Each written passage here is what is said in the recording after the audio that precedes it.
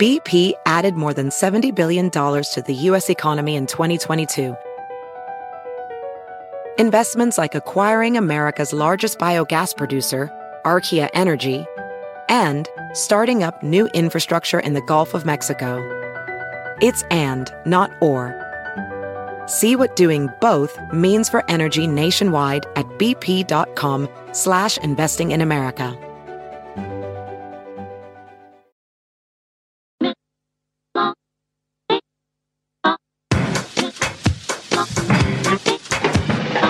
On down into the middle of the party center. Into the cool and the happy, they went quiet. After them talking about the power of the gospel. Into the cool and the happy, they went quiet. Welcome to the You Are Not So Smart podcast, episode 163.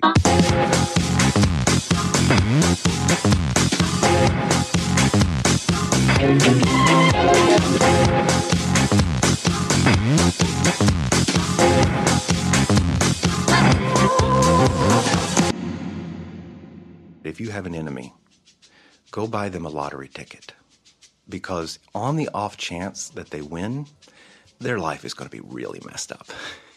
That's Clay Cockrell. He's a New York psychotherapist who knows a great deal about how money affects people's happiness because he specifically treats people who have money problems, unique money problems, and he does so not in an office, but while walking around in parks or strolling along river walks and such. I do something unusual in that I walk with my clients instead of meeting in an office. Walk and talk. I think better on my feet. I first heard about Clay Cockrell and his clients on a new podcast that just came out last week called The Happiness Lab. And that's what this audio is from. And it's hosted by Yale psychologist Laurie Santos, who was a guest on this podcast 4 years ago on episode 40, where she told us all about how her lab had trained monkeys to use money. And then they studied how that affected monkey brains and monkey society. But since then, she's been busy on a giant new project, which led to this giant new podcast. And you'll hear all about how that happened later because she is our guest in this episode.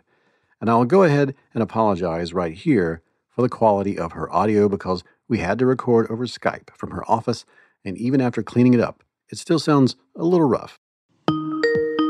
Hey, this is Lori. Hello, Lori. This is David. How's it going? It's great. It's been a while. I know. I'm so excited that we get to chat again. It's I awesome. know. So much has happened in both our lives. Yeah, it's like a weird timestamp on 5 or 6 years. So yeah. Yeah. I was really happy when I got the email, and I was like, Laurie Santos. Not like because I was Santos and her team sent over a few episodes of the Happiness Lab to see what I thought, and I immediately felt these two shows, You Are Not So Smart and the Happiness Lab, could be podcast best friends.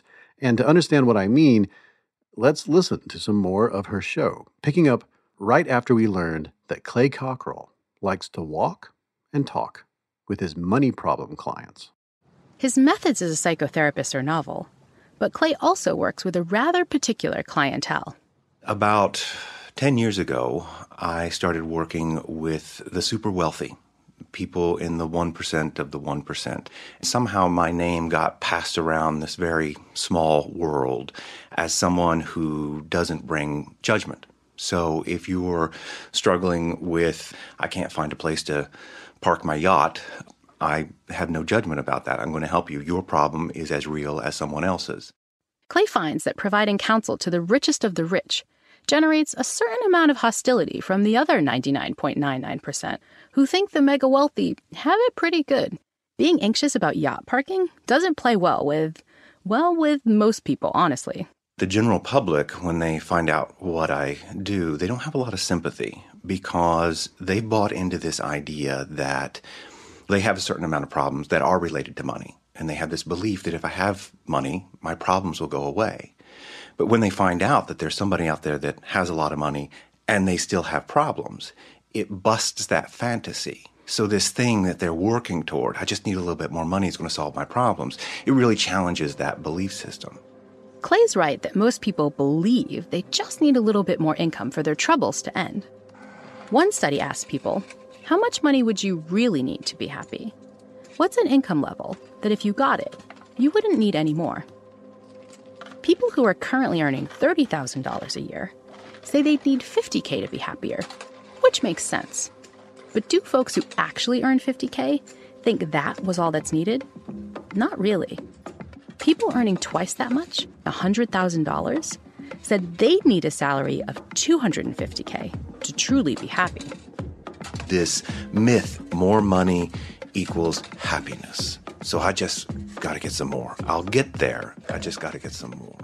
This episode of the Happiness Lab, episode 2, titled The Unhappy Millionaire, goes on from here to explain just how bad we are at predicting what will make us happy, especially when it comes to money and income and jobs and so on. And she does this in every episode. Santos talks to experts who reveal that the research into happiness over the last few decades has shown over and over again that our intuitions, our predictions about what we should be pursuing and what we should be avoiding if we want to secure our happiness are often very wrong.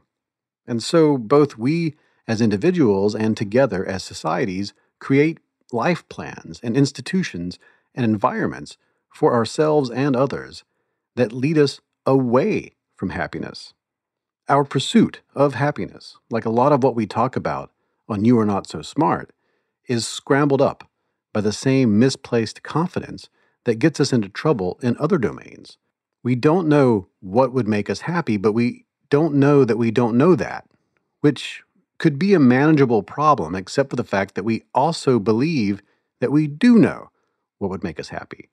So when we poll people and get their opinions on how to create a policy or how to design anything, people will say what they think they want.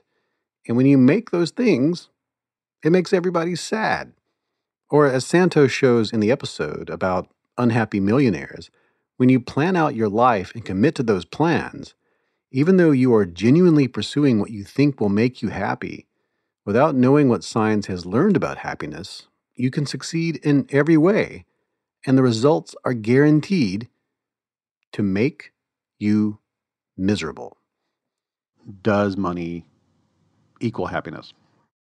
Yeah, well, the research is super clear on this. If you are living below the poverty line, if you have like zero money, yes, a little bit of money will make you happier, but that only works if you're really, really, really desperate for money. If you don't have a roof over your head, you don't have food, getting a little bit of money is going to help. But for most of the people listening to this podcast, getting money is not going to help as much as you think. And Kahneman and his colleague Angus Deaton, Stanley Kahneman, the Nobel Prize winner, and his colleague, the economist Angus Deaton, they did this set of studies that tried to look at this. They brought together a bunch of different measures of well-being, people's positive emotions throughout the day and their stress levels and so on. And they tried to see whether those measures of well-being went up with increased salary. And the answer is that in the U.S., at really low salaries, so if you jump up from $10,000 a year annual salary to $20,000 a year, yes, those measures of well-being will go up, but all of it seems to level off. And in the U.S. right now, those measures of well-being seem to level off around 75K, which, if you're not making 75K, probably seems like, yeah, 75K seems awesome. But if you're at 75K or over, what that means is even if I quadruple your salary, you're not going to get any corresponding increase in the actual measures of your well-being. You'll predict that you'll be happier, but in practice, your well-being levels won't really change that much. And that is really striking because most of us think that, if we get a huge windfall of cash, some the unknown relative left us $100 million, that we'd be happier, we'd be able to do more stuff, and that it would make us happier. But in practice, that's just not what the research suggests. When you look at actually happy people, and this was really fun in the podcast. I wanted to find a bunch of rich people who would complain about how horrible their life was. It was like, maybe that would work. And so we did something by proxy. We interviewed this psychotherapist, Clay Cockrell, who's a wealth psychologist, which means he's a mental health professional that only works with people who earn more than $50 million a year. But it turns out it's an actually really stressful job because these folks are miserable. They're incredibly lonely. They, feel lost because, what do you do once you have $100 million, you get $100 million more. Like, they're not happy, but they also buy into this idea that money makes them happier. So it's especially fraught for them because they think, I've done everything right and it's still not working. Yeah. Most of them then say, like, well, I guess I just need more money. As he'll hear things from his clients, who are making $500 million, who are like, well, if I could only get to $1 billion, then I'd really be happier. And it's like, wow, they have every privilege in life, but they're still not happy. And it's nothing that's wrong with them. I think sometimes when people hear this, they think, like, those losers, if I had $50 million, I'd be happy. Like, no, it's just a feature of human nature. Like, all these mispredictions apply whether you're making 75 grand or whether you're making 500 million. We're just like, we just think it's going to work. It's so, I mean, this is, you see that passed around all the time. Like, I guess some rich person reveals that they're not happy in some way, and then everybody else says, well, go cry into your giant pile of money. Yes, exactly. And there's that scene from Zombieland where Woody Harrelson's crying into his cash because it's meaningless now because they're in the zombie world, and that's used oftentimes alongside that sentiment. It is amazing that, like, once a person does have $500 million, they still complain categorically about the same kind of things. Like they wish they could buy a certain painting, but it's outside their budget. But if they could just get that painting, they'd finally be happy. Or if they could just double their income, that would probably make them feel really satisfied, safe, and free because they've ratcheted up all of their other human experiences up to that level. And their social network has changed to be their peers are now people like that or better off than them, and which has isolated them from almost all of humanity. Yeah. And that's the thing that I think we don't simulate when we forecast. We think about, what would it be like to have $500 million? You forget, like, you're not going to be able to hang out with those people you really care about. Like, it's going to be weird, right? Like, they're going to want some money, or they're not going to be able to go to dinner. Yeah. The people that make more money than you don't want to hang out with you, period. And the people who used to be your peers it's now weird to hang out with you. And then it also introduces these very weird primate things, which you're a super expert on this. But now they're like, the trust has plummets between you and the other person because you're wondering, like, what are they up to? Like, you can't even have a romantic relationship that's normal anymore because you're worried that they're just do they like me for the real me? It ruins your life. Like it ruins your life. It ruins your life. And even in the podcast, Clay Cockrell talks about some of his clients who they're trying to do things to feel less lonely, and it keeps kind of imploding on them. One of them, he told a story about one of his clients was trying to, like, meet normal people. Not the 1%, because there's not many people in the 1%, right? So you're going to be really lonely if you only hang out with the 1%, because there's just not many of them. So he joined kind of like a local gym to, like, talk to, people who weren't as rich as him. And, he was trying to make small talk about his weekend. And, one of his kind of newfound friends was like, I tried this new restaurant this weekend. What did you do? And it turned out that the rich guy had flown to Paris to taste a new kind of wine, like a new brand of wine. Oh my God. And he was, like, on a private plane, and it's like, ostensibly they sort of did the same thing. They tried some new food, but, like, he literally couldn't talk about his experiences. So we want these awesome, crazy experiences, but then it turns out that isolates us more than we expect. I've worked with people who've had $50 million and they say, yeah, but I can't do everything that I want. There's this wonderful painting that would really eat into my savings. This one guy had $500 million, but had a sense that once I hit that billion, that's when things really change. And you think, that's crazy. You have more money than you could possibly spend. But they're searching for happiness, and people don't believe me, and I understand. It's hard. It was hard for me to think that. But after living in this world, working with these people, I understand money is not going to buy you happiness. So be careful what you wish for. Yeah, lottery winners kill themselves. You say this straight up in the podcast. Like, it can be the worst thing that ever happened to you to win the lottery, even though we always imagine it as being this magical thing that could change our lives forever. Yeah, it will. But not in a way that you think. Yeah, and I mean, in the podcast, we start off with this idea of, one person's quote was, "It was the worst thing that ever happened to me." Another person's quote was, "It was a blessing." Which one was winning $30 million and which one was getting blown up in a Humvee? Oh, wow. And it's not the answer you think. It's switched. And why is that? Well, it all has to do with something called impact bias. And you'll hear all about what that is, how it works, and how to navigate it after this break.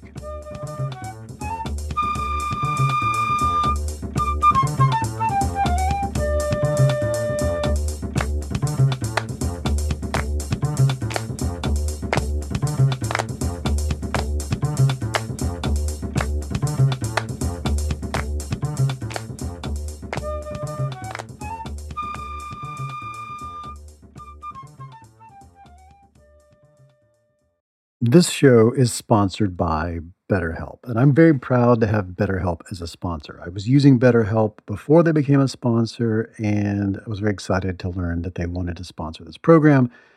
I have recommended BetterHelp to people.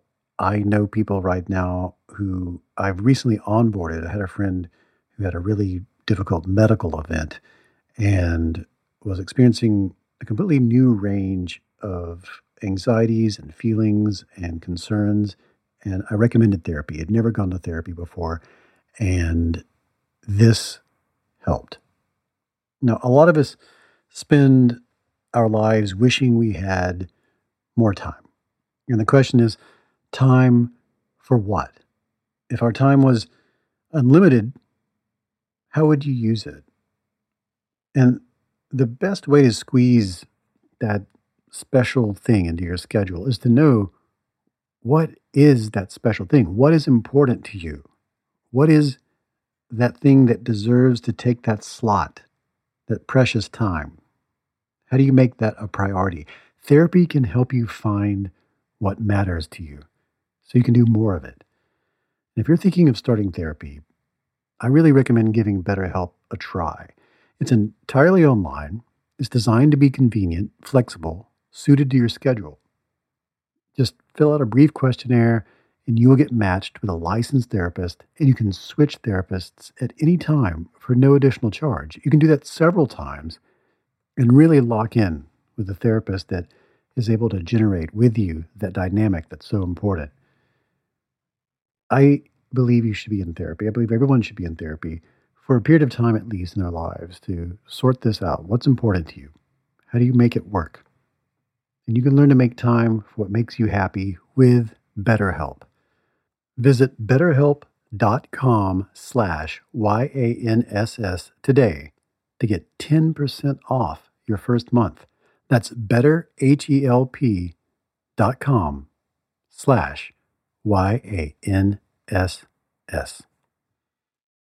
So you want to make better decisions and you have a business. You have a business and you want to make better decisions in that business. You need some sort of key performance indicators, a system for measuring what you're up to, what you're doing, measurable values that demonstrate how effectively your company is achieving your key business objectives. That's a KPI. And I have a recommendation for you. It's called NetSuite. You should be using NetSuite. Here's why. So your business gets to a certain size and the cracks start to emerge. Every business that's doing well, even if it's just starting to kind of do well, it'll start to form some fissures here and there.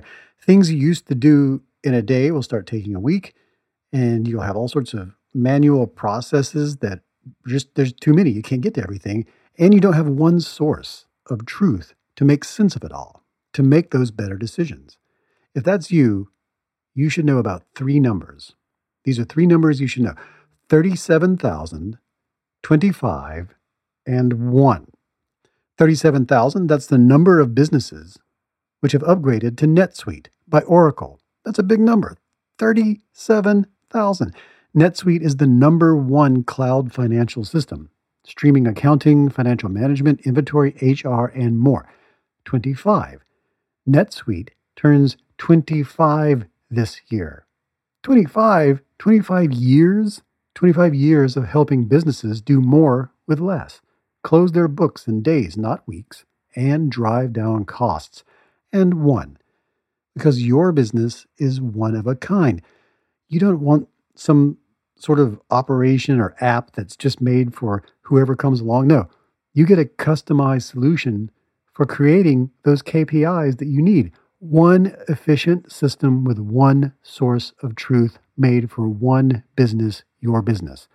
Manage risk, get reliable forecasts, and improve margins. Everything you need to grow, all in one place. When you have everything you need in one place, all these biases, all these fallacies that I talk about on this program, it's an incredible way to apply everything you learn about making better decisions by having one source from which to pull your evidence, your information. Right now, you can download NetSuite's popular KPI checklist designed to give you consistently excellent performance for nothing, absolutely free. You just go to netsuite.com/notsosmart. You get it for free. That's netsuite.com/notsosmart to get your own KPI checklist. One more time, netsuite.com/notsosmart.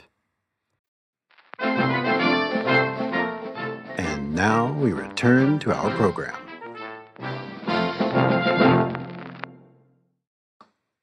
My name is David McRaney, and this is the You Are Not So Smart podcast. And in this episode, we are talking with Yale psychologist Laurie Santos about her new podcast, The Happiness Lab. Okay, Laurie, and this is for podcast purposes, but also just because I wanted to ask you this by way of like, hey, how have you been? The last time I talked to you, we were talking about other stuff, I think. How did you end up teaching a class on this, and what do you do in that class, and how'd that become a podcast? Yeah, it was a long path for monkey economics, which is I think what we talked about last time. Yes. How you can be happier. But yeah, I continued doing a lot of the work with cognitive biases in animals. That's still my bread and butter. But I took on this new role at Yale College where I became a head of college, which means Yale's kind of like Hogwarts, where it has their Gryffindor and Slytherin and these kinds of things. And I'm head of Silliman College, no relation to Slytherin. But that means I live on campus now with students. I hang out with them in the dining halls. I'm a mentor for 400 undergraduates. And it was in this new role that I started to realize that, college students are way less happy than I assumed they were. And than I was in college back in the 90s. I was just seeing this mental health crisis up close and personal. And it really affected me, I think, in part just because I'm living with these students. I'm kind of like an aunt to them, a faculty aunt in some ways. And I just thought, this is so sad because our field tells us stuff that we can do to feel better. And so the path to studying happiness started when I wanted to teach these students about all this work in the field of positive psychology. I thought, I'm a professor. The nerdy thing I do is I teach classes to students. Let me teach them a class on the science of happiness, and we'll just see how that goes, with the idea that that if they started practicing these things in their own lives, maybe their well-being could improve.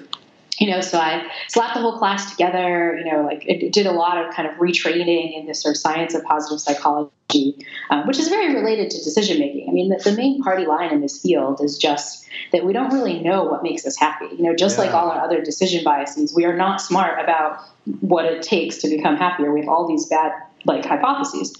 And so I learned about all this field, kind of slapped the class together, and I assumed 30 or 40 students would take it because it was, a new upper level psych class. And was shocked when over 1,000 students started shopping the class on campus. It was kind of funny because faculty at Yale, students don't sign up for classes ahead of time. So the only way we know what our enrollments, how many students are going to take a class, we have these little graphs that we can log into the Yale website and see these kind of graphs of how many students are looking at our class. And the guide on most of them was from 0 to 100 students, because that's pretty typical. But the guide on my class went from 0 to 1,000 students. And I was like, that's strange. It's different than is typical for a Ivy League class. And so in the end, just around 1,200 students wound up taking the class, which was surreal and really humbling, but also taught me that, students are voting with their feet. They don't like this culture of feeling so stressed and overwhelmed and anxious, and they kind of want to do something about it.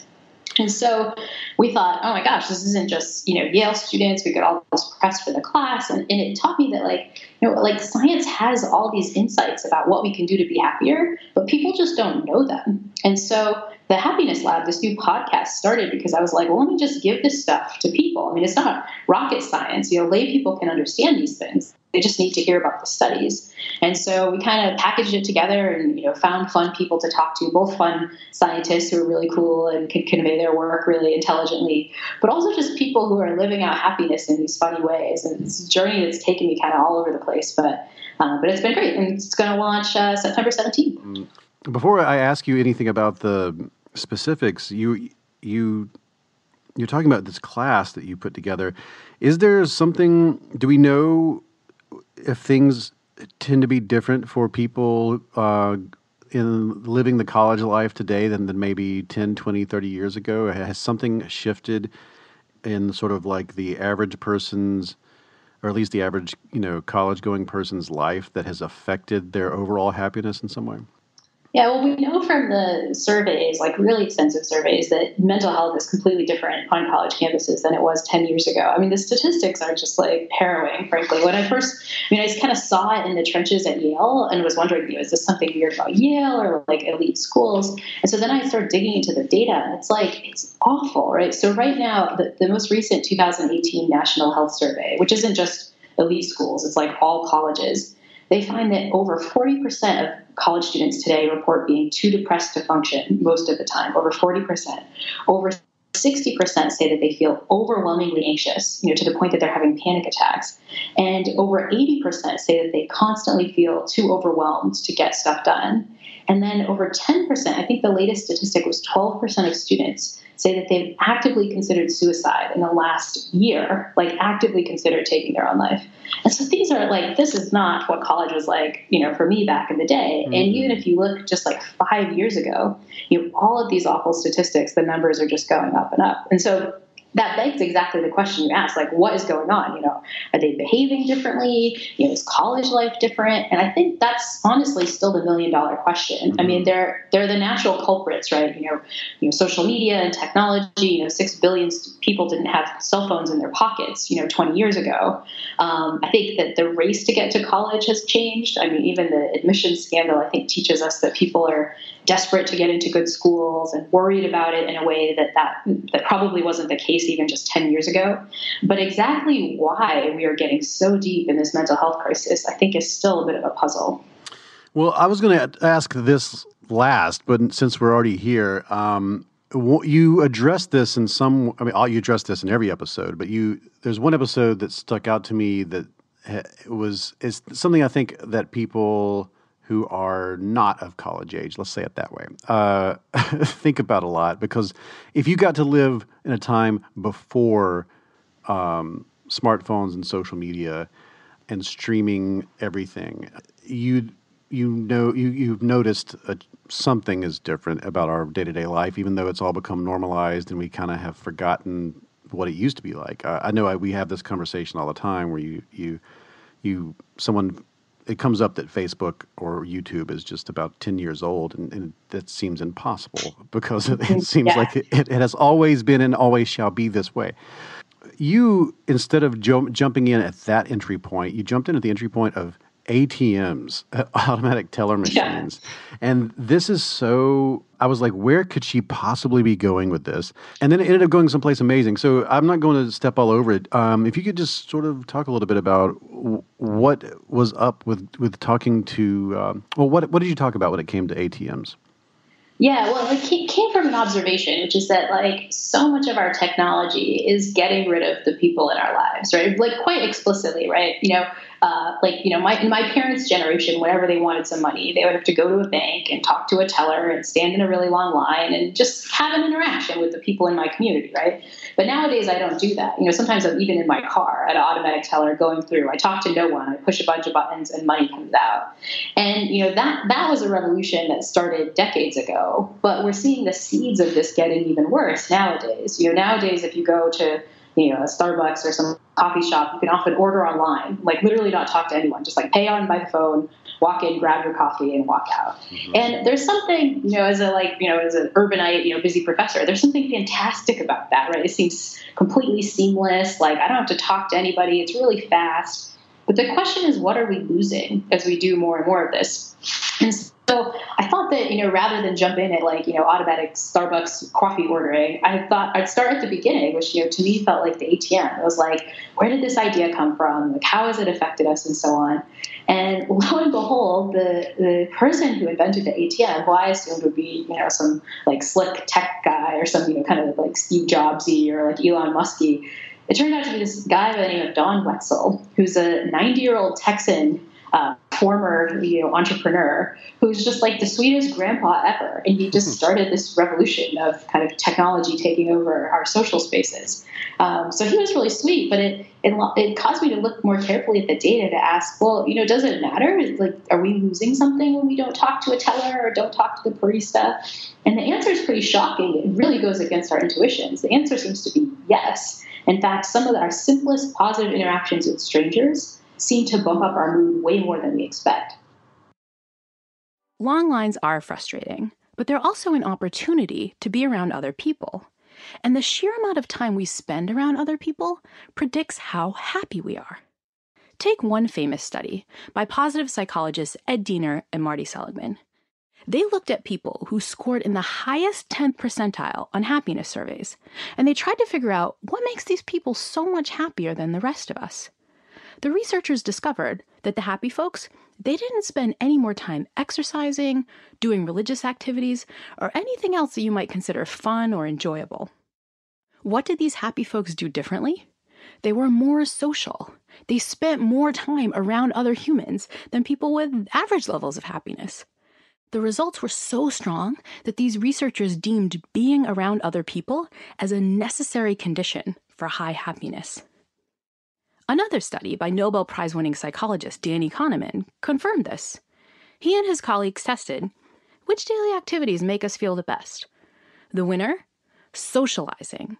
It's better than eating, shopping, relaxing, or even watching TV. Just being with other people makes us feel good, even if those people are strangers. The ATM, when it was introduced, you talk about how the people were like, "This is a ridiculous idea," which is always happens. This will change the world. I don't like it. Now it's just commonplace, and it introduced, as you were just mentioning, the idea of a interactionless day where you can just do all the things you normally had to talk to people and without having to talk to anybody. And you see it all the time. It gets put in meme form. When you listen to the global conversation taking place, there's lots of people who are like, I would do this, but I'll have to talk to somebody. Or there's a sort of a general feeling to which a lot of people will just say, yes, me too. I agree with that. I also do that.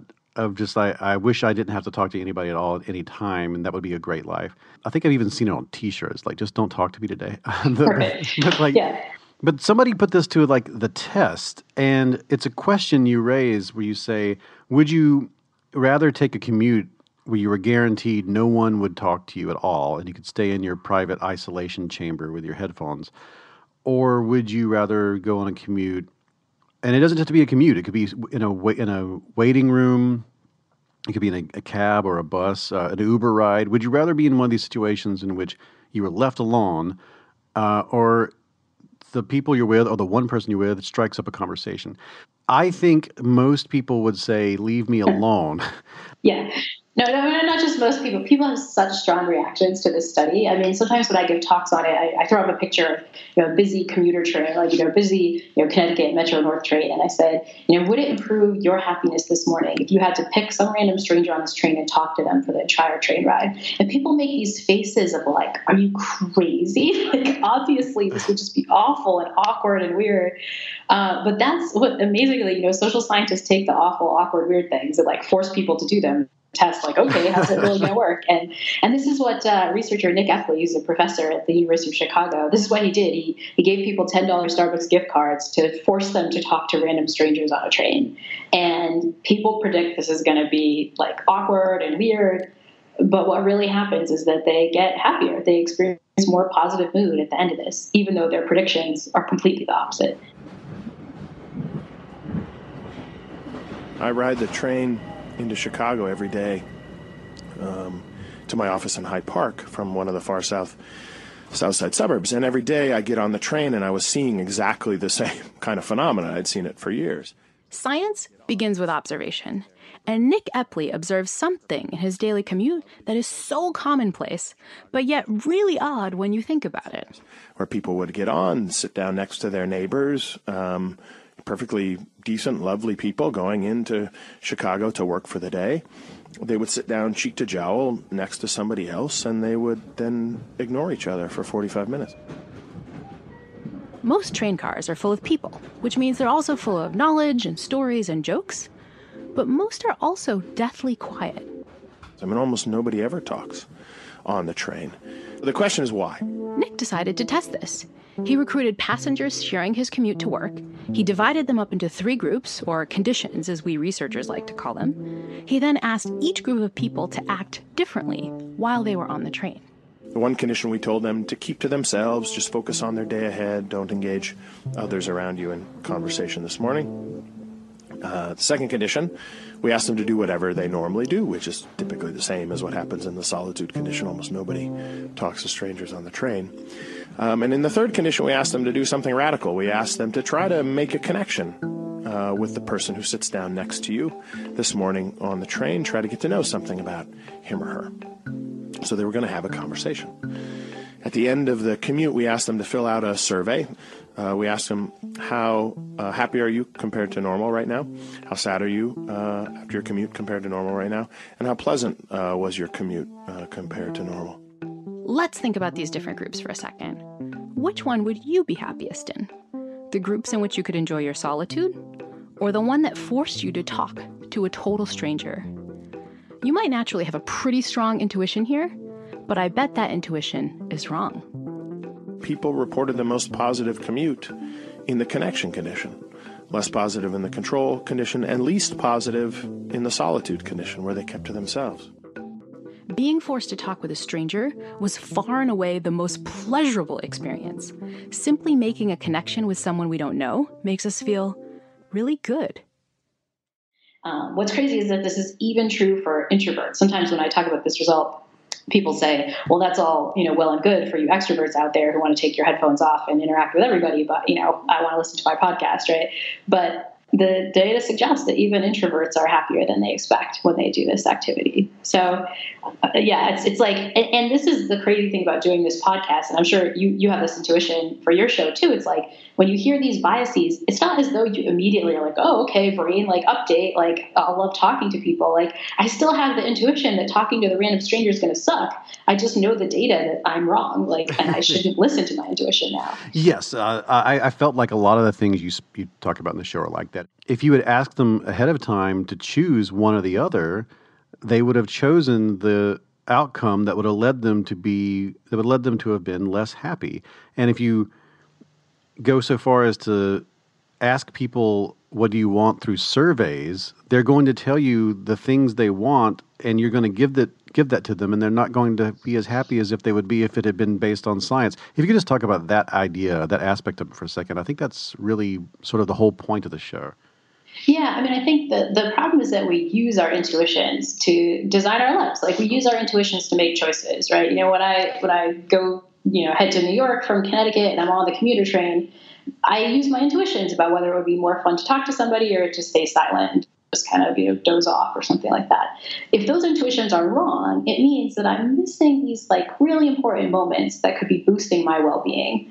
But it's not just me. I also design systems, to help support people's well-being, right? I'm a professor, I design a lab, right? And I could make that lab one where people get to talk to strangers and interact a lot, or I could make it really isolated where people are by themselves, and I'm not really even the biggest designer. There are technology designers who can decide whether or not you have a bank teller versus an ATM, or design whether or not your coffee company lets people talk to a barista, or just has online ordering, whether you talk to someone at a checkout or not. And this is the crazy thing, is that we're using these intuitions, the science is telling us, are completely incorrect, to design whole societal structures that we're going to be living in that seem to be systematically reducing our well-being. And that's pretty harrowing when you think about it. And even the people who get to consult, even the people who know the science best, have a hard time telling people that they're doing it wrong because the intuitions are so strong.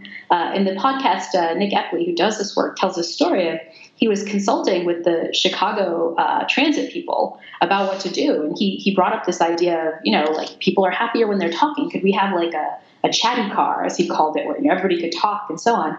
And they said, no, we're actually rolling out a quiet car, where nobody can talk. That's what people wanted in surveys. And he's like, yeah, of course that's what people wanted, but I've just shown you that people don't know what they want. There used to be a car for socializing called the bar car. and they got that was the most funny thing was that Nick found out, like, we used to have a kind of chatty car. It was the bar car, and Nick was like, oh, what happened? I guess they had to close it down because too many drunk people or something like that. But it turned out they closed it down because it was a fire hazard because it was too popular. Like people wanted to be on the chatty car too much, right? And again, this is where you have this. As a social scientist, it's really frustrating because you're like, we just showed you the data. How can you not realize? But like it's not. The problem is it's not just coders and designers. Literally everyone I've talked to this study to, maybe except you because you're kind of an extrovert journalist, but most people who hear about this study think, yeah, I super don't want to be in the condition where I have to talk to the random stranger. That would be awful. Sure. I have that intuition too, but that intuition is leading us astray, and it probably is contributing to the fact that in my college-age students, over 2/3 of them report feeling very lonely most of the time. Like there's a quick fix for that, which is just talk to people. But we have this intuition that's going to be awful. There are lots of sources of well-being standing around you. You just have to tap into them. Happiness isn't about the intensity of experiences that we have. It's about the frequency of them. Happiness is like a leaky tire on your car. You don't have a nice conversation with somebody and then are happy forever. But if you're having a nice conversation with somebody on a plane, that plane ride is more enjoyable than it would have been otherwise. But then, once you're off the plane ride, your tire goes flat a little bit. You got to do something else to pump it back up. And so I find a lot of these conversations are like air compressors for my tires. Nick studies why we're so resistant to being social. Why don't we take more time to fill up our leaky happiness tires with a quick conversation? People get the consequences of social interaction wrong, particularly with strangers.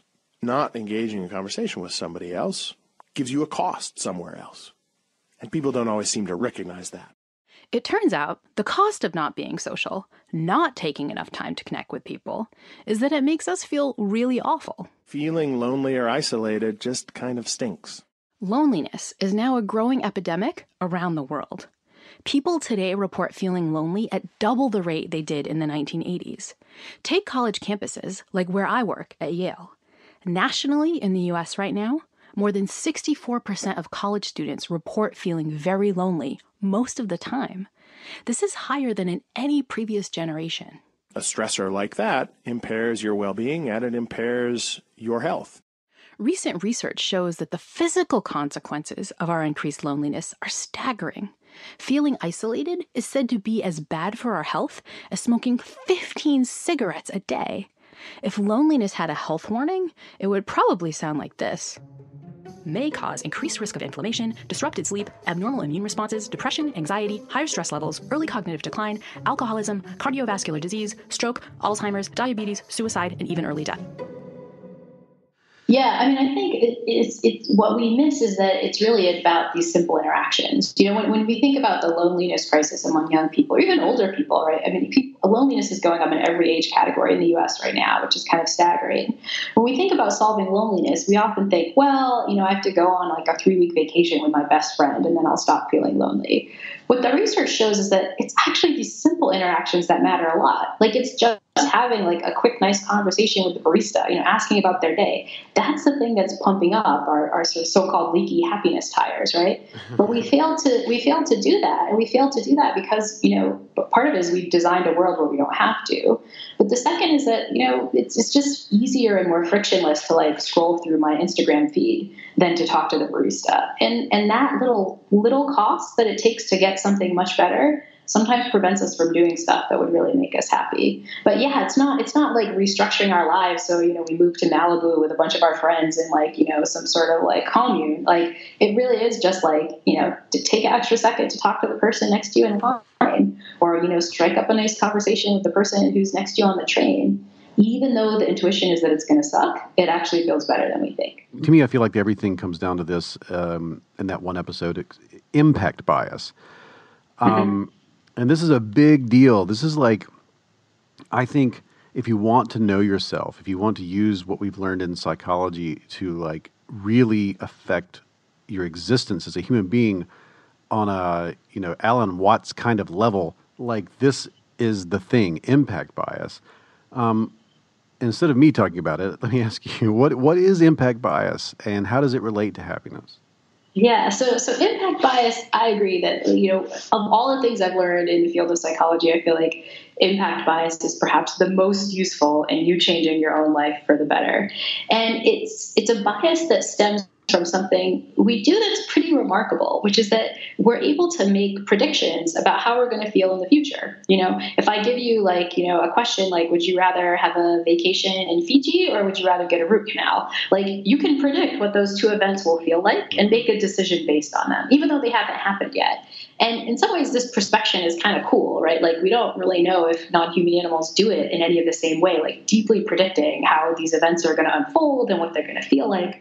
But we have this one glitch in our perspection abilities, and that's that we kind of mispredict how these emotional events are going to feel. We think their impact is going to be bigger in the future than they really are. So take a vacation in Fiji. You're like, oh my gosh, a vacation in Fiji. You feel like it's going to feel amazing, and it will probably feel good, but it will feel less good than you think. You're kind of overestimating how big and how good that feeling is going to be. But you also overestimate its duration. If you ask, if I gave you this fantastic vacation to Fiji, how long would you feel good? You're like, a couple weeks into when I get back, I'll still feel rested and relaxed. And the fact is, when you really go back to work, you're immediately back to work. That rest and relax feeling, sadly, leaves you much more quickly than you think. And so the impact bias is that we overestimate both the magnitude and the duration of how much an event will impact us. That means we're constantly thinking that good events are going to make us happier and happier for longer than they really are. But the even more powerful thing about impact bias is that the same is true for negative events. Let's say that you have to get a horrible root canal. You think that's going to be terrible. You predict that it's going to feel really awful. But it turns out it doesn't feel as awful as you think. And it doesn't feel as awful for as long. And, I just picked a root canal, but this is true for just truly awful things that happen in your life. I mean, even something, like horrible, God forbid, of losing a child, which is people often report as one of the worst events they could imagine happening to them. And it is truly an awful event. There's no question about that. But even that, people see more good in than they expect. And it feels less bad for less long than people predict, which is incredibly striking. It is huge. I mean, there's a sense that if you just get married, you will finally be happy and everything will be okay and all the stresses are gone. If you have a child, you'll finally be happy and you did it. You get that job, you'll finally be happy and it's great. You finally make enough money and everything is going to work out. There's this whole feeling that happiness is this place you'll get to if you get this thing, whether it's an object or an achievement. And then on the opposite side of it is when you're faced with the possibility or you actually experience something like a terrible accident, a terrible sickness, a divorce, losing a loved one, losing a child, losing your job, losing your house. These are all looked at as and that will be the end of my happiness. Game over, right? Yeah. For all time. You spoke with Daniel Gilbert, who's really famous for researching this. And the podcast is great, by the way, you talk to Gilbert and Gilovich and all these superstars of science. I mean, I consider you a superstar as well. So it's really, you get a lot of bang for your buck with this podcast. Yeah. And Gilbert, he said happiness ever after is only true if you have 3 minutes to live. Yes. Be careful what you wish for. That's a warning many of us have heard before. But it fits with a growing body of research showing that nearly every amazing thing in life, from tons of money to an amazing house to the perfect grades, those things simply won't make us as happy as we predict they will. Almost all of us believe that we would be happy if we could just get what we want, and the only impediment to our happiness is that we can't always get what we want. This is Dan Gilbert. He wrote one of my favorite books on human psychology. It's called Stumbling on Happiness. It turns out that when people get exactly what they want, they're not always happy. When they get the opposite of what they wanted, they often are. That's a little bit of a mystery. It's the kind of mystery that attracts psychologists. This puzzle, as Dan's research over the last 2 decades has shown, stems from one of our most exceptional cognitive faculties, our unique ability to run mental simulations of the future. This is a brand new faculty that is wired into the human brain. No other animal can do anything vaguely like it. No chimpanzee has ever thought about whether it's going to look good in a bathing suit when it retires. But these brand new abilities are still in beta testing. In a sense, we have an ability you might call prospection 1.0, and it's still being worked on, so it's got bugs.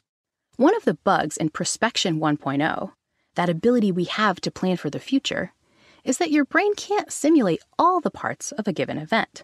When you're imagining things unfolding over time, you can't imagine them unfolding in real time, can you? If you could, then somebody would say, imagine moving to Chicago, and you'd have to spend 4 months imagining moving to Chicago, because that's how long it actually takes. So one of the wonderful things about simulation is that it gives you a quick sketch and then it runs it at hyperspeed. But that's also one of its flaws, because a quick sketch often lacks important details, and when things run at hyperspeed, they run right over the details that often matter.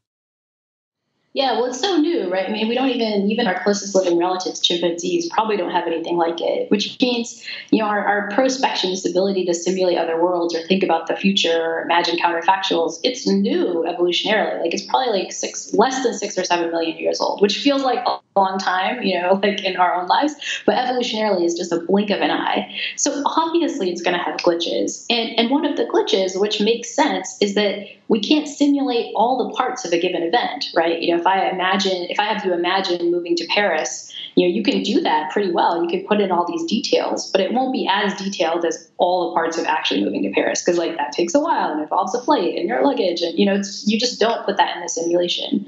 But it's the stuff we forget that seems to make a big impact on our happiness. It's the stuff we forget about the good things in life, getting tons of money, that once we forget them, it doesn't enter our prediction. So we don't predict accurately. It's the stuff we forget about bad things in life. You get hit by a car and you're paraplegic.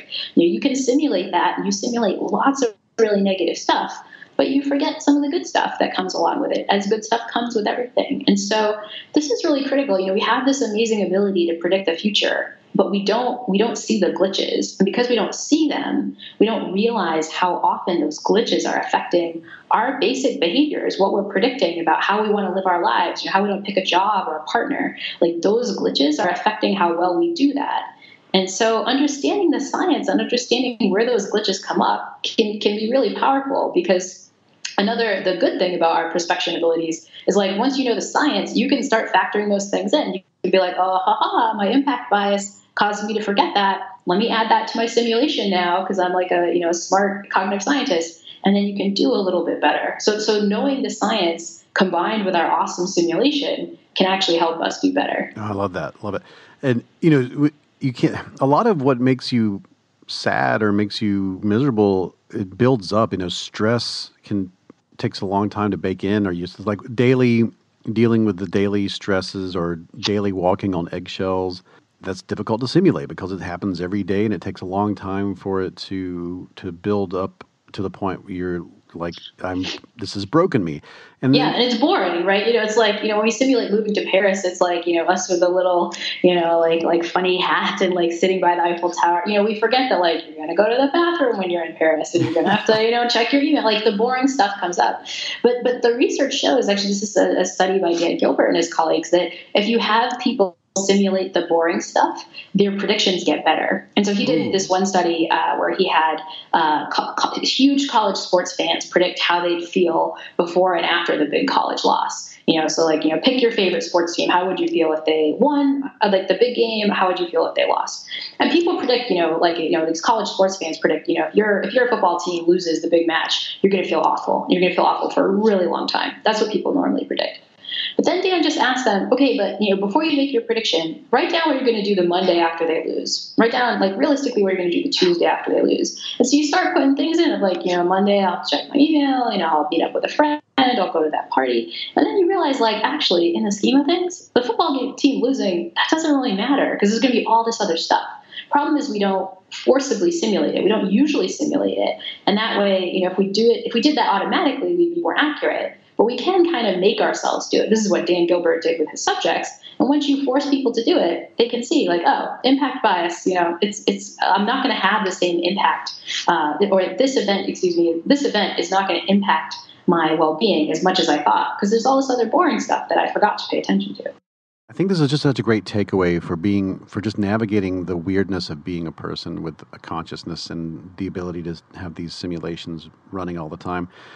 Even if the worst thing that could ever happen would happen to you, you will return to baseline. At least the evidence suggests you most likely will, and you will end up having more positive experiences as a result of that negative thing than negative experiences, and that's an amazing thing. It can make you a braver person. It can make you take chances you wouldn't take. It can make you less fearful. It could knock you out of situations that are making you miserable because you're worried about an even worse outcome. I mean, that is a giant gift from science, I believe. It feels like.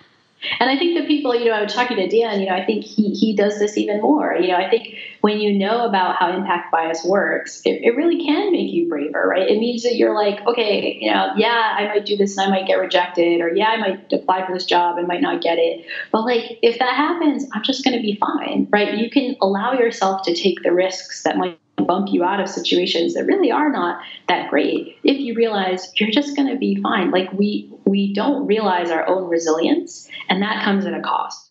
The good things won't be as good, the bad things won't be as bad as your mind leads you to believe. Dan has shown that this pattern stems from yet another way our minds lie to us. We don't notice that we have a tendency to get used to stuff. Even when something feels amazing at first, we can't enjoy it forever. This is a phenomenon that psychologists call hedonic adaptation. You can't be really, really happy endlessly all the time, or your emotional system isn't doing its job. It has to come back to baseline so it can once again guide you to the next good thing that you, as an organism, ought to be doing.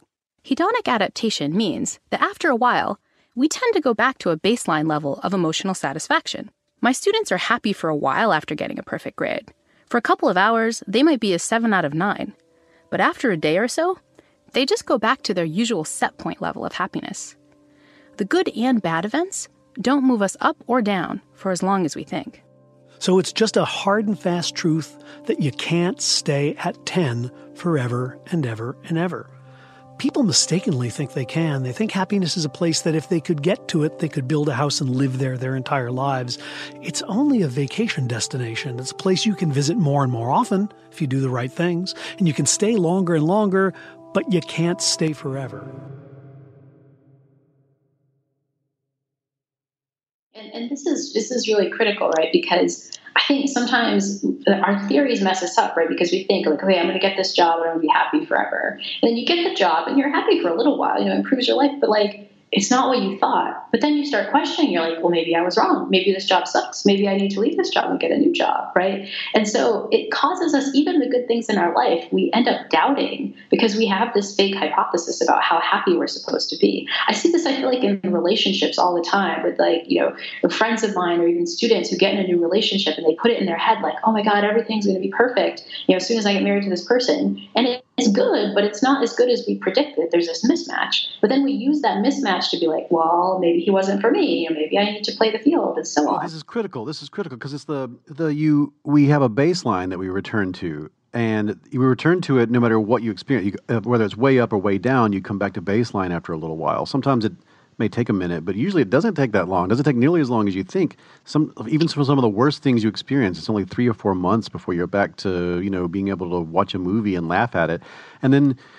But even if you win the lottery, same thing. 3 or 4 months later, you're like, well, now back to watching movies and laughing at them. Like it's not as, and it can be the relationship thing you mentioned is such a powerful example because when you return to baseline, it can feel, if it's from a very positive thing, and you come back to baseline, it can feel like, oh, maybe I made a mistake, which is a very weird thing to experience after being so happy. I didn't mean to interrupt, except that I'm excited about that idea. If you could talk about that. I think this is critical, right? Or we think, it didn't work last time, I need to double down, and I think this happens a lot with money, right? When if you're like a poor grad student, like I was, you get your first job, it is true that level of money can kind of bump up your happiness a little bit. But then if you keep doing that, you go from 50 million to 100 million or something like that, it's not having the same effect that you think. But then you get confused. You're like, well, maybe that just means I need more money, like maybe I need a hotter partner, or maybe I need an even better job. And it leads to this like continued dissatisfaction that stems from a misprediction. It stems from the fact that there's this mismatch in our prediction of how happy we'll be and how happy we really are. And then that causes us to give up or to not appreciate these awesome things in our lives. And like a lot of stress, right? Like I think some of the kind of, job switching that we see among young people can come from this misprediction, where they really think, their job has to be the most meaningful thing in their lives. And then they get there and, human nature, go back to baseline, but they're like, wait, I don't like baseline. I like this crazy prediction that I had. So I'm going to switch up everything and sort of do it over, when like you're just going to wind up in the same spot yet again. Yeah. You talk in the podcast to a burn victim, someone who was in a burning Humvee for 5 minutes and is horribly disfigured from it and injured, and who was a very good-looking man, going into this situation. And he tells you he wouldn't change a thing, that his life that's such a pivotal moment in his life, and it changed everything. And he would not go back and undo this awful event. I think that was really shocking to hear. Yeah, I mean, this is a crazy thing in prepping for this podcast is, you try to find examples of people who really face these horrible things that we worried about, getting a horrible STD, right, or getting a horrible disease, or having a terrible car accident where you're burned or you're injured and so on. But you look at the people to whom this has actually happened to, and you talk to them and you ask, would you change something? And what they say by and large is like, no, I wouldn't change anything. It was a gift. Like it was a blessing. This amazing guy, J.R. Martinez, that I talked with, he was a Marine who, as you mentioned, was blown up in this Humvee. And you ask him, he wasted his last years of his 20s in the hospital, 3 to 4 years of his life in the hospital, of his young life, like severe burns all over his body. And he says, nah, it was a gift. I wouldn't change anything, right? This is not what we predict. We're not like, Christmas time, like, what gift do I want? Socks or a horrible burning accident, like in a Humvee? Like, this is not what we're predicting. But it turns out when these things happen, it's not just that they're better than we think. We see them as huge gifts, as these blessings that we wouldn't have expected. And that's just remarkable. Like, it means we just are wasting so much time being scared of what the future is going to hold, when in practice, all of our psychological mechanisms are just going to make us feel fine in the end. It's huge. It's like, nobody told me about this. Like, I feel like we live, I mean, this is just, it feels like we live most of our lives in fear of what might happen, or in anticipation of driving toward a good thing that will happen. It feels like, the underlying lesson in this podcast that you've put together is that you shouldn't live this way. Like there's this, this is you're just wasting a lot of time and emotional effort, right? There's so much life that is available to you that you are missing out on because you are running a simulation, and you're believing that simulation is. I mean, it's wild to me, and I feel like it's almost worth it for maybe you need a really bad thing to happen to you so you will see the truth. Yeah. Although even that, what's sad is that even if that happens to you, people don't often make the generalization, right? Most of the people listening to this podcast have probably had a bad breakup at some point, right? Yeah. But if they think of their current relationship and think of that partner breaking up, it's not like, well, now I'm great at breakups. Like, I'm a super resilient, man. Like, no one thinks that, right? So you think, oh, that one person who broke up with me, like, sure, I got over that. But, if a new person breaks up with me, that would be horrible. Yeah. And so that's the striking thing is, without the science on our own, we just don't update. Like, most people don't figure out their own impact bias through their own experiences. Yeah, and that's why you need the science, right? It's a sad thing, again, even as a person who, makes this podcast, right? Like, I make my own predictions. Like, is the podcast going to do well? Is it going to be the top of the charts? And I, even knowing this stuff, it's really hard for me to be like, I'll just be fine if it crashes and burns. Like, no, I predicted, like, if it's successful, I'll be happy for years. And if it sucks, then, I'm going to be miserable. But I can overcome that prediction because I know that intuition is wrong. But the automatic part is still there. It takes work to kind of redo those simulations that you do naturally. Yeah, that's that G.I. Joe fallacy you taught me a long time ago, which I've used over and over again. Knowing is not enough, which is sad that the 80s cartoons teach us wrong, but it's not enough. It's not half the battle. Yeah, knowing is not half the battle. That is, knowing that knowing is not half the battle is also not half the battle, which makes it even more insane. Gilbert also talked about you both talked about it. The justifications are a big deal in psychology, and especially social psychology.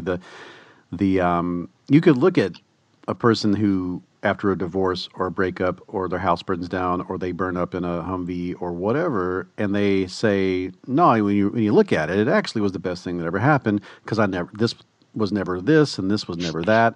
And you reframe everything that before was, everything's still true that was true while you were in that situation, but now you've reframed it and you've justified away feeling bad about it. And he said that a lot of people look at that and think that this is just a lie, that these people are lying to themselves and everyone else, and it's not a real happiness that comes from it. But he's like, happiness is happiness is happiness, and he could determine no difference between a justification form of happiness and an actual, quote-unquote, actual happiness. I thought that was a really interesting way to look at it. Yeah, I mean, I think this is what we often think. You get this like with your friend, and they go through this horrible breakup, and their partner cheats on them, and you're like, oh, it's supposed to be horrible. Like, no, actually, it turns out it was a blessing, and you can kind of be inside your head, rolling your eyes, being like, yeah, right.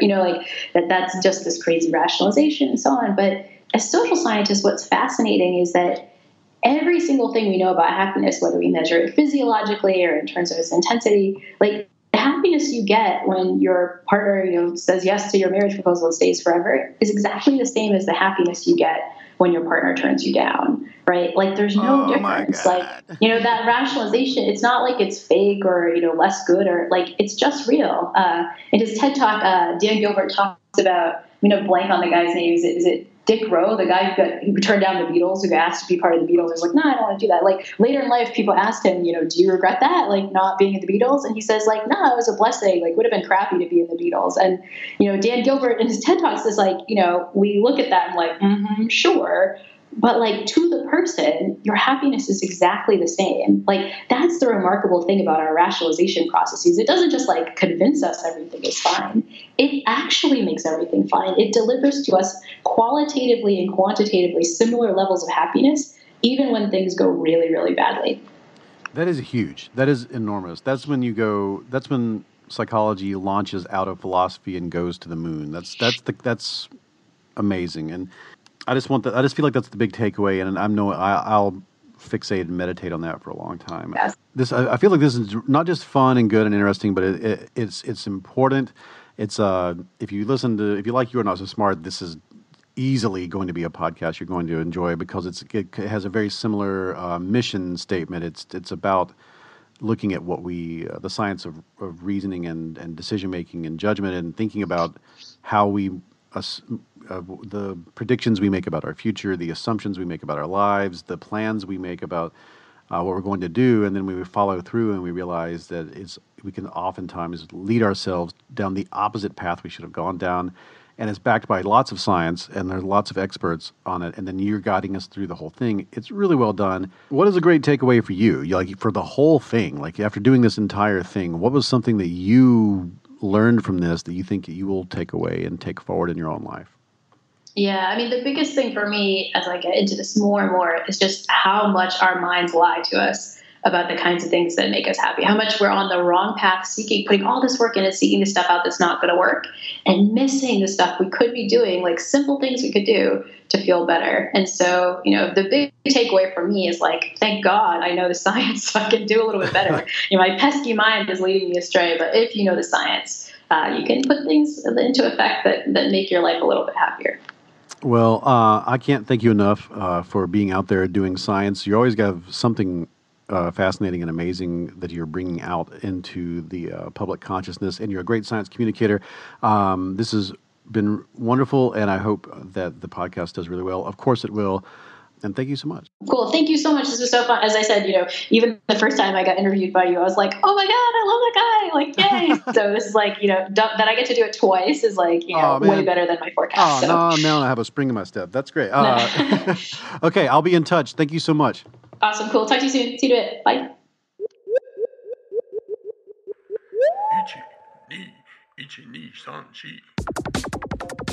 That is it for this episode of the You Are Not So Smart podcast. The podcast that we were talking about on this podcast is The Happiness Lab, and you can find it anywhere you can find podcasts.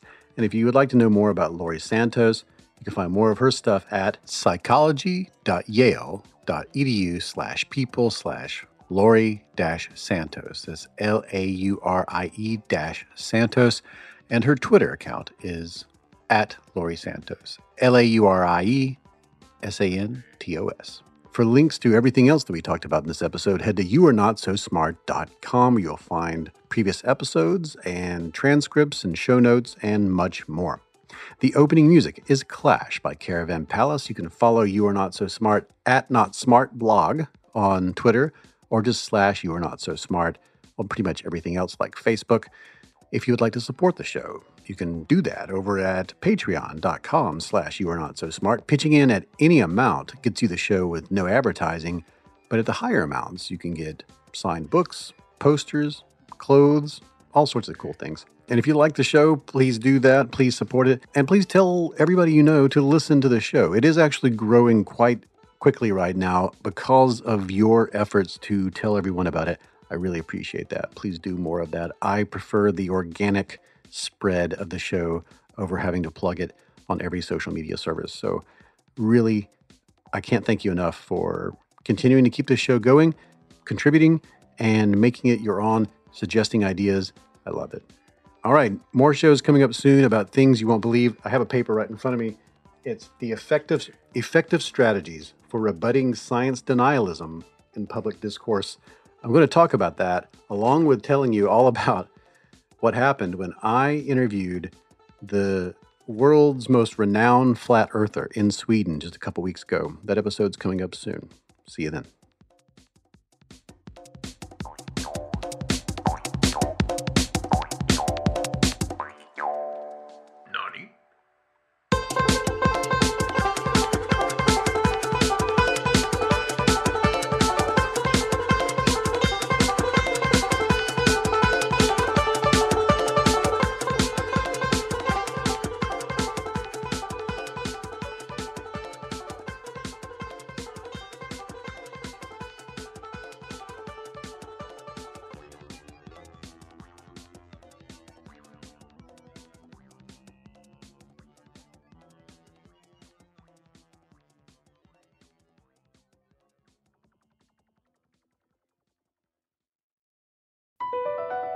Across America, BP supports more than 275,000 jobs to keep energy flowing.